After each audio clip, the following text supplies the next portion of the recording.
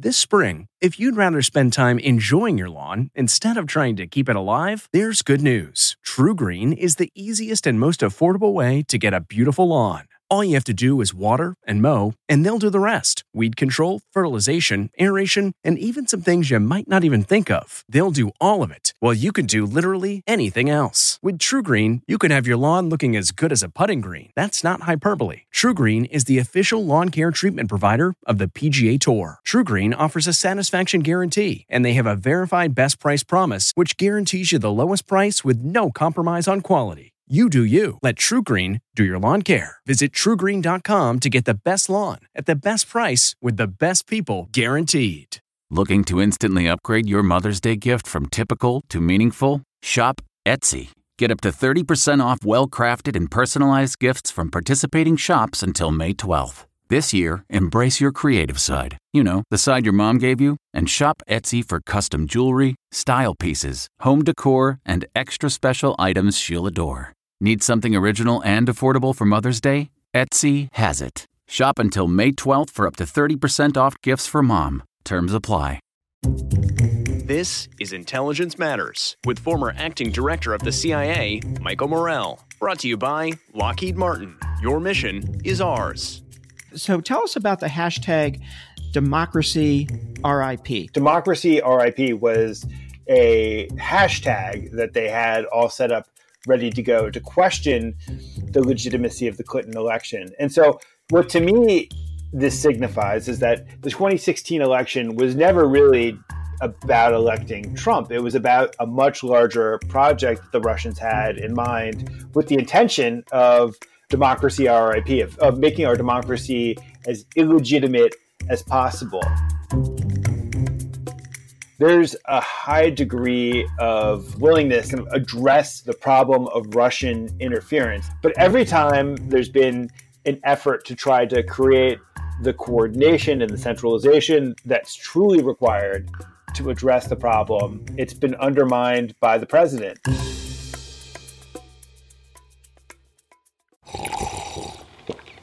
That's not just the sound of that first sip of Morning Joe. It's the sound of someone shopping for a car on Carvana from the comfort of home. That's a good blend. It's time to take it easy, like answering some easy questions to get pre-qualified for a car in minutes. Talk about starting the morning right. Just like customizing your terms so your car fits your budget. Visit Carvana.com or download the app to experience car shopping the way it should be. Convenient, comfortable.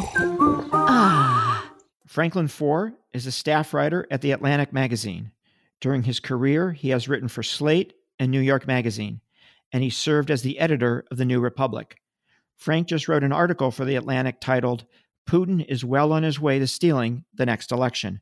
I just sat down and talked to Frank about this article in the latest in our series of episodes on the foreign threat to the 2020 election. I'm Michael Morell, and this is Intelligence Matters. Frank, welcome to Intelligence Matters. It is great to have you on the show. It's great to have you as a part of our series on foreign interference in the 2020 election. I should say I'm always interested in what led my guests to their respective careers. So let me just take a minute or two to start by asking you, how did you end up as a journalist?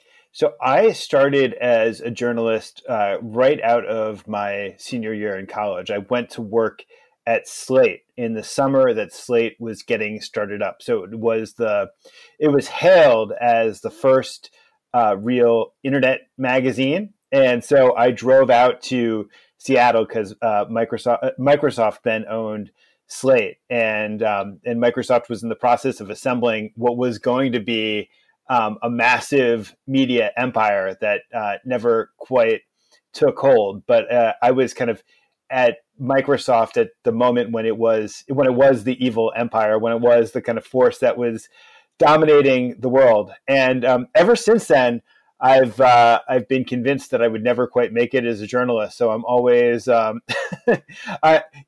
now, decades later, I'm kind of pleasantly surprised by every time an article of mine ends up in print. And it's really, I just got to say, it's a great career because you're always able to follow your curiosity. And so I just feel very, very blessed to have a career that's as interesting as journalism permits.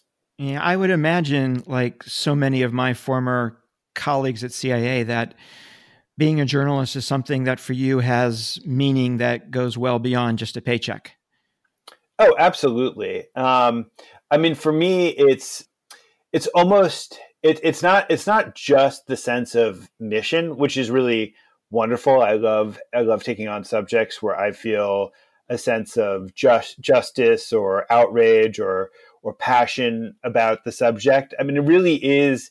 It's a lifestyle. I mean, because you're constantly, you're able to ask people questions all the time, which is kind of a wonderful way of engaging our fellow human beings, to come to them in that spirit of curiosity. And it's also, for me, it's just kind of the form of intellectual engagement that the profession permits, means that not only do I feel like I get to live my values, but it's like I just can't really think of anything that would be more satisfying to my brain than the career that I have. That's cool. So, Frank, your piece in The Atlantic recently on Russia and the 2020 election, why did you write that? Well, this is a saga that I feel like I've been involved with since close to the beginning of since it began. So in the 2016 campaign, I wrote a long profile about Paul Manafort that kind of, because of Paul Manafort's work in Ukraine and his tangled business interests, led me to start thinking about all the reasons why Donald Trump was praising Vladimir Putin, and also led me to kind of pay attention to all the very explicit things that the Russians were saying about American politics. And there was so much that was just sitting out there in the open during the 2016 campaign about the hacks on the DNC and the relationship to WikiLeaks. And I wrote a piece in July of 2016 called Putin's Puppet about Donald Trump and about Russian plans for interfering in that election. And so this is a subject that I've always cared about. And it just struck me as we were moving into this election season that there's so much that's going on in the world that, and we have this kind of politics of distraction where it's very hard for us to focus on any given problem. And I felt like I'd started working on this narrative 4 years ago. We knew, based on some of the intelligence communities reporting to the Hill, that the Russians were intended to interfere in our elections again. And I felt like it was almost my duty to the narrative to look into what was happening and to examine really how our system responded to the events of 2016. And much of my story is not really about what's going on in Moscow. It's about what's happened here in Washington and in the States, and how we've prepared or failed to prepare ourselves for what seems inevitable. Yeah. So long form is one of my favorite ways to stay informed. And I'm just wondering, the kind of piece you wrote, how long does it take to do that? What's the process? Are you working on more than one piece at a time? How long does the editing take? How does all this work for somebody who is not used to kind of the business? Right. So I began this piece in January, and it appeared on the Atlantic's website, I think on May 11th. And so starting in the middle of January, I started to set up meetings with experts in the field, and just wanted to talk to the generalists first, and just try to really get my mind wrapped around kind of what the problem is, to figure out how I was going to report the story. And it's kind of a form of ubiquitous capture where I order as many books as I can. I look for as many other long form pieces of journalism as I can. I start to compile congressional testimony. I start looking at court documents, because in this instance, I knew that there were some really great primary sources, that there was the Mueller report, which I'd read at the time, but I wanted to kind of reread extremely carefully. There were all the indictments that Robert Mueller brought, which were incredible primary documents, which the press kind of picks apart only a very little bit. Like as somebody working on a long form story, my assumption is that if I go back to the original documents and the original sources, there's always a next level of detail that I can find in those documents. There was a series, the Senate Select Committee on Intelligence published a series of great reports, which were very important for me as I was going about doing this. So I tried to figure out the problem. And then as I started to figure out the problem, I started to break it down into its component parts. So I knew that there was that the Russians were interested in our electoral systems. I knew that they were interested in using social media for disinformation. I knew that they were going to hack documents. And so then I started to kind of, so as I got a feel for what the broad outlines of the story are, I started to kind of burrow down and figure out who the best experts were in those areas in particular, who could help serve as my guides. And so then I booked a whole other set of interviews based on that. And as I go through this process, I'm starting to think to myself, all right, as I understand the problem, how can I best convert that understanding to storytelling? So I'm starting to look for narratives and characters that I can use. So, Frank, your piece starts with the story of a young man named Jack Cable. Can you tell us his story? Right. So a guy who worked on the Hill said, you need to talk to this kid at Stanford because he's a real expert in voter registration databases. And I thought to myself, am I going to really call a college kid I've got this long list of experts I need to talk to, and I've got senators I need to talk to. Am I going to talk to this college kid? And just kind of for the heck of it, I sent him an email and we set up time to talk. And I asked him, like, how did you get interested in this in voter registration databases? You're a sophomore at Stanford. And he started to tell me this incredible story about how when he registered to registered to get an absentee ballot at Stanford, he filled out a form on the Chicago Board of Elections website, and it returned an error message to him. And it turned out that he'd entered in an extra quotation mark in his address field. And Jack Cable happened to be a white hat hacker, so an ethical hacker who is working with companies and governments to try to find vulnerabilities in their websites. And he just got interested in trying to figure out like what vulnerabilities remained after the 2016 election, because we now know that the Russians probed the websites, the electoral systems of 50 different states. And he had the expertise to go and do this. And so he did. And he found that in some instances, the exact same vulnerabilities remain that the Russians exploited in 2016. And so he set about trying to get people to pay attention to these vulnerabilities. And he found it exceedingly hard. And Jack Cable is now, many months later, is now interning with the Department of Homeland Security as part of a team of Stanford kids who've kind of volunteered to help them at the last minute try to see if there are any vulnerabilities in the system that can be patched before the Russians try to exploit them.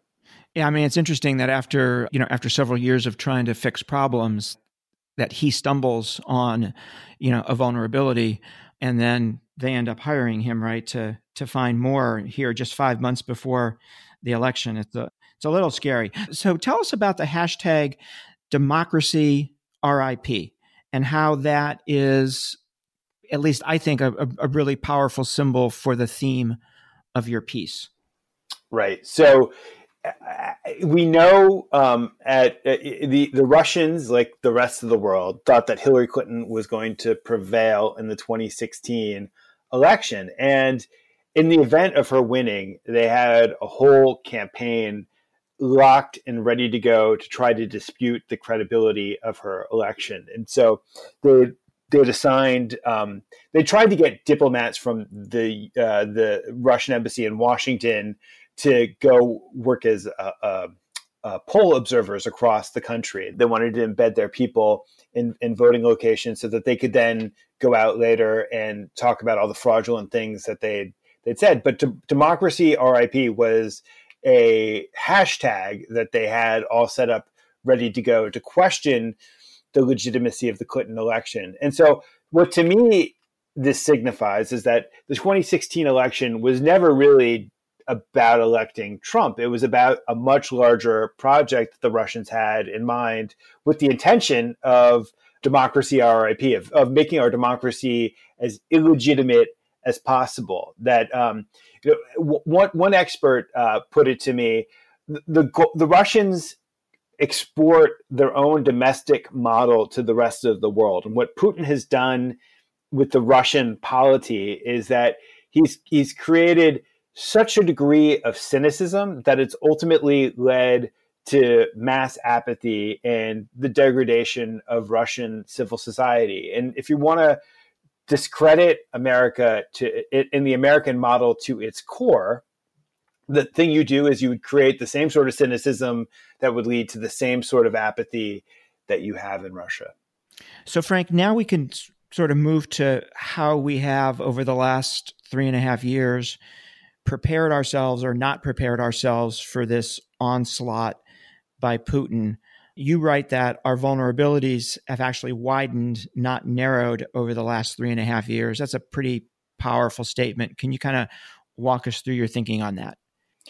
Well, so some of this is incredibly evident, which is that as a society, we've become much more fractured than we were 4 years ago. We're much more gullible when it comes to fake news and disinformation. That if you want to plant something into our informational ecosystem in order to trigger a desired result, it's just easier to do now because our faith and authority has whittled away even further than that.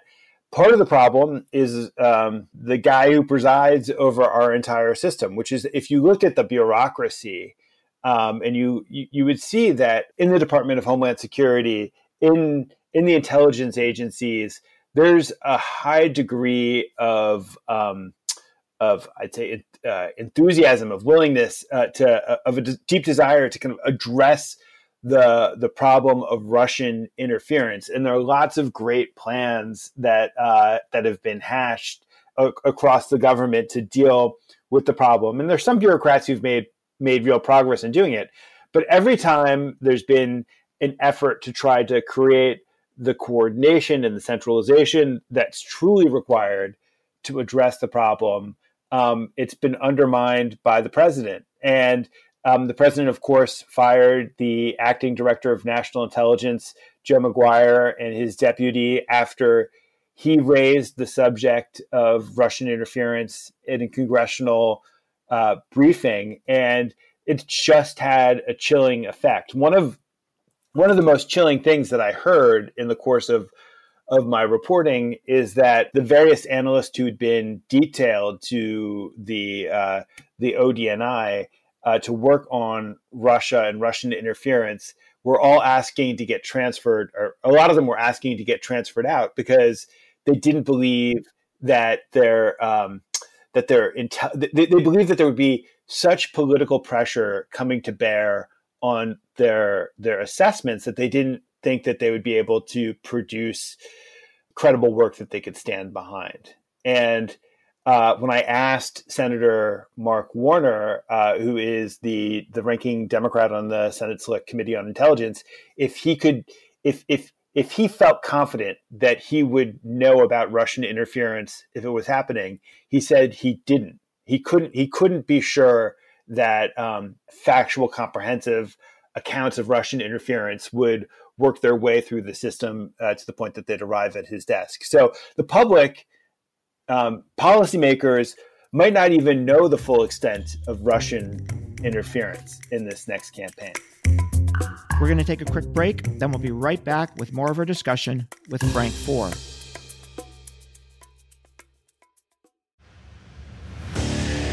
What makes a life a good one? Is it the adventure you have? or the friends you find along the way. Maybe it's pursuing your passion while striving to protect, defend, and save what you believe in every single day. So, what makes a life a good one?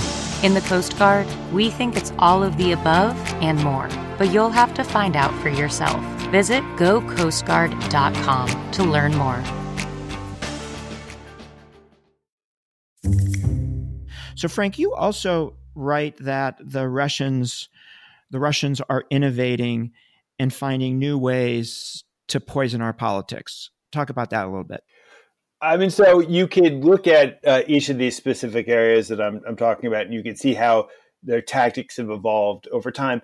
We were so focused on the 2016 election that we kind of looked at that as a self-contained narrative, whereas what happens in American elections are part of a broader strategy that involves elections all over the world.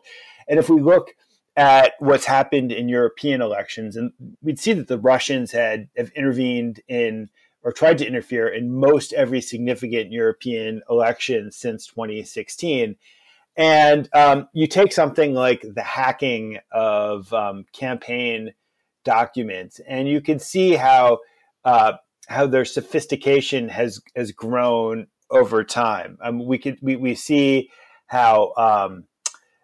I mean, I'll give you a couple examples. One is that public has come to trust hacked and leaked emails as kind of the most authentic expression of what happens in a campaign. And so the Russians, at least in France, started to exploit that trust in hacked documents to introduce falsified documents into the broader mix of authentically hacked documents. So they're exploiting our trust in that. And that's something that can happen in the last minute of a campaign, which is when these things tend to happen and cause a great deal of chaos. I mean, we've seen they've since 2016, they've put on they've shown their determination to hack. So there are in Holland, there was an instance where this is not a campaign, but to hack an anti-proliferation organization.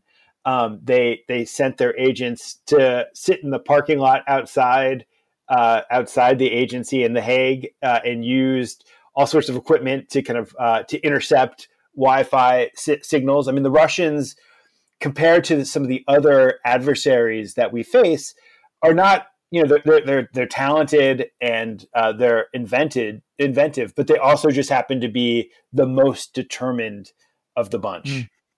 Yeah. So this is not something that they did in 2016, right? Put out fake documents. So if they did that, that would be something new.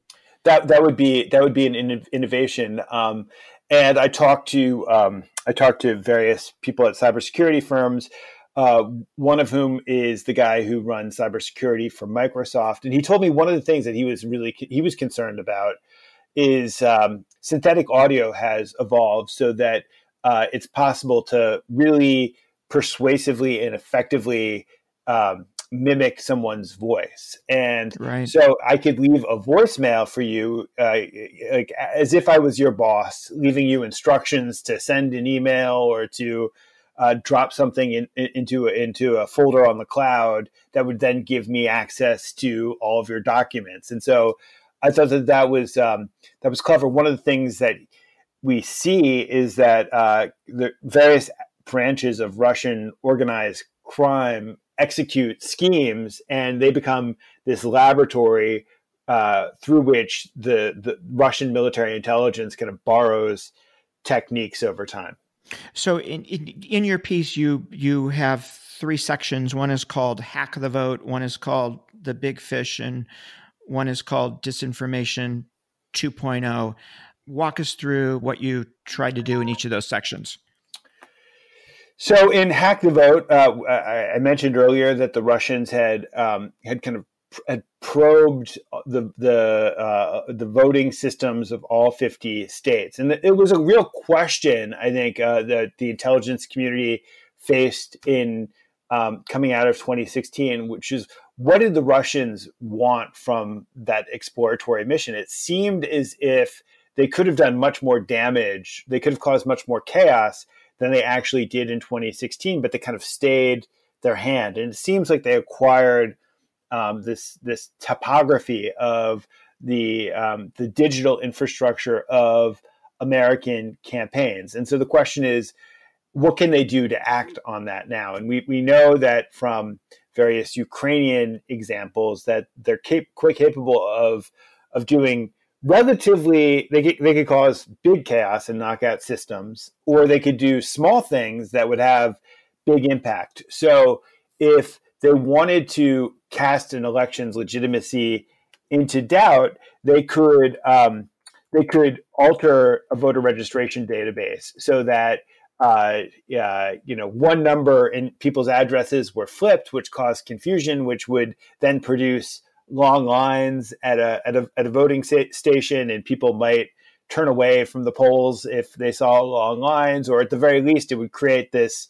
They did it at a couple stations. It would create this air of suspicion, and the air of suspicion is maybe just enough to cause severe damage to us. One scenario that I speculated about would be kind of based on what the Russians did in Ukraine is, what if on election night in Wisconsin, they managed to post fake results on the Wisconsin Board of Elections website? You could imagine how the president or his allies or anybody could seize on that fake information in order to say that something funny had happened and that this whole election it should be considered illegitimate and discredited. I looked at the Russian tactic of hacking campaign databases and the possibility of leaking them, and I went back and I revisited the Podesta leaks from the 2016 campaign. John Podesta was Hillary Clinton's campaign chair, and his email was hacked. And I wanted to try to show the precise toll that takes. I mean, we're well aware how the information that comes from hacked emails can distort the politics of a campaign. I think that the Democratic National Committee's hacked emails did a lot were unfurled in the middle of the Democratic National Convention, and they did a lot to sow suspicion among Bernie Sanders supporters, some of whom never came into the fold and never voted in November. But I was really interested in some of the mundane implications of hacking for a campaign. So Podesta told me that, like, in the middle of the last month of this campaign, he was busy dealing with identity thefts who were taking his information from these hacks and setting up credit cards in their names and trying to get his Social Security benefits, and kind of most comically of all, spending down loyalty points that he'd acquired on the bus that he took back and forth from Washington to campaign headquarters in New York. And, it takes your eye off the ball. And so there are lots of resources that need to get poured into responding to this. And so it's really a time consuming, emotionally exhausting thing to have to deal with. Then I looked at disinformation, and we're well aware of the way in which the Internet Research Agency in St. Petersburg put all sorts of disinformation into the campaign. And I was interested in the ways in which Russian manipulation has shifted over time. And there's a lot that we've done well here. I mean, I think that the social media companies, for all the flack that they rightfully take, and they've been kicked all over the place, and deservedly so. But I think that they've done a lot to try to clamp down on inauthentic accounts, on the botnets, and accounts that are clearly attributable to the Internet Research Agency or other Russian assets.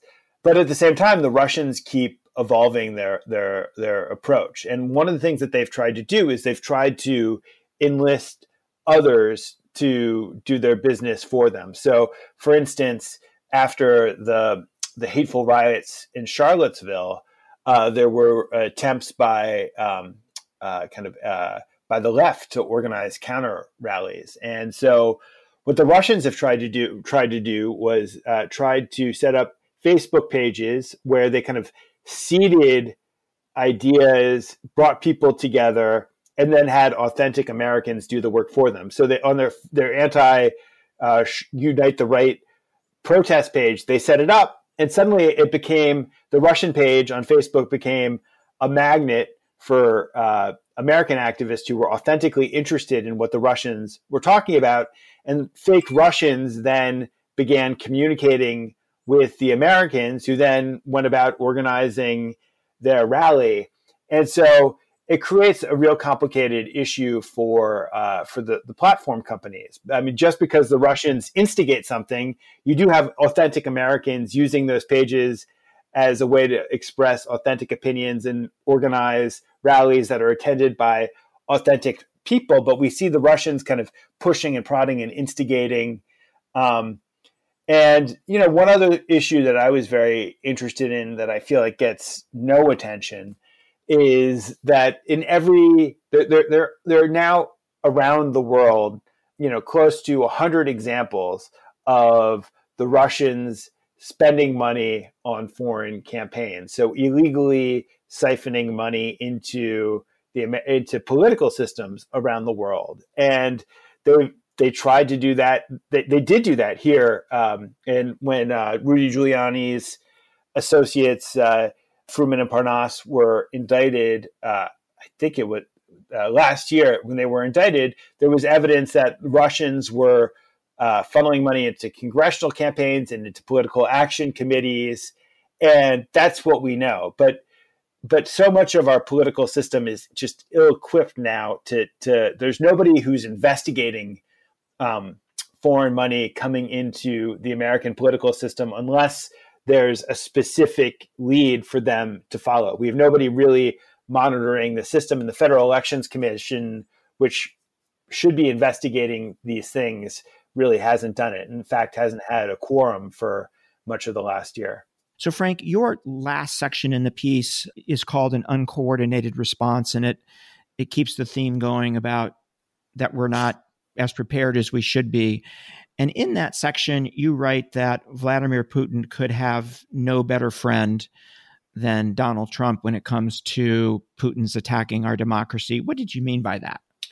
Well, I mean, it's been pretty clear since 2016 that every time Putin attacks, Trump kind of either denies their attack or declines to investigate it. I think the extent to which Russia has been punished for what it did in 2016 has been quite minimal. When it comes to sowing distrust of authoritative information and distrust of American institutions, Trump has been instrumental in denigrating those, which makes it easier for Russian misinformation to spread. Even the question of Russian interference itself is, like, as I said, has become this partisan issue. And when the intelligence community wants to relay information about an attack, it's now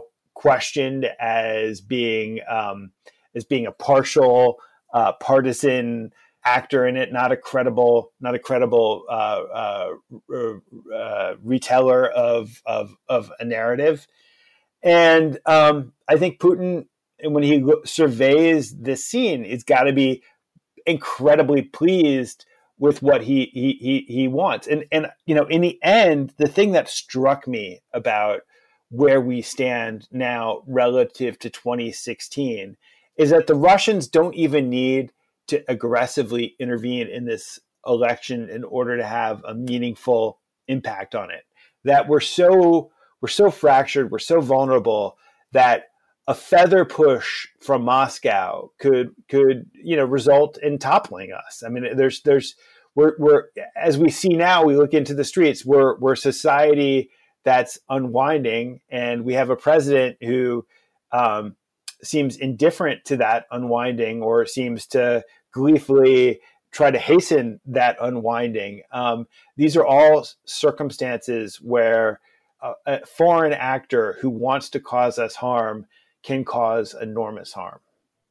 Do you have a theory? I mean, this is the great unanswered question in Washington, right? But do you have a theory as to why the president has behaved the way he has toward Russia? I think a lot of it has to do with his ego, and I think the idea that he didn't earn everything in 2016 on his own, that he was somehow helped from abroad, means that he didn't achieve the glorious victory. He didn't receive the mass adulation that his ego demands that he does. And then there are these other questions, which I think let me put it this way: the Mueller report never proved the sort of collusion that maximalists alleged when it comes to cooperation between the Trump campaign and the Russians, and yet, like, buried in that report are still suggestions that there's something almost kind of pathologically sympathetic that Trump has not only this real soft spot for Putin and for Russia, but that there are all sorts of hints that he's got commercial, that there were commercial interest. I still think when the fact that we didn't know about the construction of the plans for the Moscow Trump Tower, and that the Moscow Trump Tower plans were going on simultaneous to the campaign, and that there was a way in which he viewed the campaign as kind of an infomercial with Russia as its audience, is still a very, very significant detail. And so I don't think we really know what this is all about. I think that it's possible that some of the less nefarious explanations are the truest explanations. And yet, like, we can't conclusively, I think, dismiss some of the more nefarious explanations. So, Frank, we have just a couple of minutes left here, and I'd love to finish by asking you two questions. What's your best case outcome for the 2020 election based on your research? And what's your worst case outcome? I know that's a little bit unfair, but go for it. We got to keep a couple things in the foreground. The first is that